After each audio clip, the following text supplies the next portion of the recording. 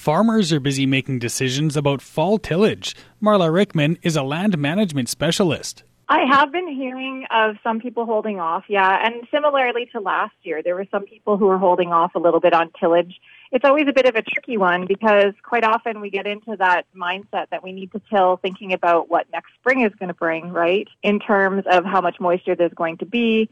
And if it's wet in the spring, are we going to be, upset that we didn't get the tillage done this fall? But that is always one of the tricky things because we can't really predict what that weather is going to look like.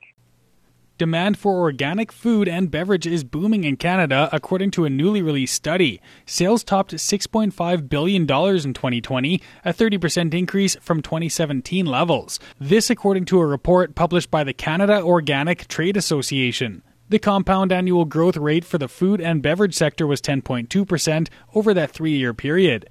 2/3 of Canadians now buy organic food on a weekly basis. Fruit and vegetables lead the way, accounting for 41% of organic sales. By comparison, bread and grains were 5th on the list with 8.8% of sales. People were looking for safe products and they had more money to spend on groceries because of reduced expenditures on restaurant meals, travel, and other items. However, while demand is booming in Canada, the supply side continues to lag behind. CODA launched the Organic Conversion Support Program in 2019 to support grain farms and livestock producers to convert their operations into certified organic to meet rising global demand.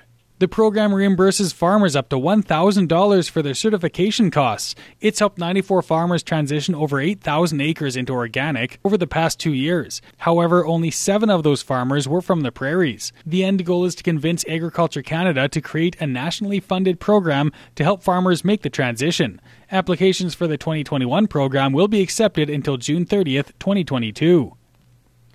A recently published research project found that canola meal improves the environmental footprint of milk production, reducing methane emissions and nitrogen losses, along with the boost of milk production. Researchers found that methane, expressed on dry matter intake basis as a percentage of gross energy intake or grams per pound of energy-corrected milk, declined as the amount of canola meal in the diet increased. The energy was captured in greater milk production rather than lost in the atmosphere. The researchers found that more of the dietary nitrogen from canola meal was converted to milk protein and less was lost in urine with each incremental increase in dietary canola meal. Urine nitrogen contributes to atmospheric ammonia and nitrous oxide. The diets contain 52% forage and 48% concentrate. The diets were balanced to provide 16% crude protein, with all the supplemental protein in the control diet provided by soybean meal. The test diets contained 8, 16, or 24% canola meal. Dry matter intake and energy-corrected milk increased as canola meal in the diet increased, with no effects on feed efficiency. And the blend rate in 2021 is forecast at 2.1%, according to a recent report by the United States Department of Agriculture's Foreign Agricultural Service. China declared in 2017 that it was moving to a nationwide E10 ethanol mandate by the end of 2020. The announcement created a stir in the U.S. corn markets because much of the mandate was expected to be met by imported U.S. ethanol. But the Chinese government unofficially abandoned its objective in 2019 as high corn prices and stagnant ethanol prices eroded biofuel profit margins in China.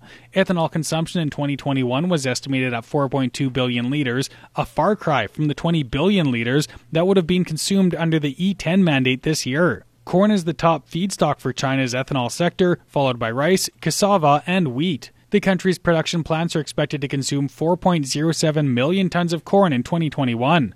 If the feedstock ratios stayed the same, they would have consumed almost 5 times that amount under the E10 mandate, which would have had profound implications for world corn markets. For Golden West Radio, I'm Blaise Wozniak.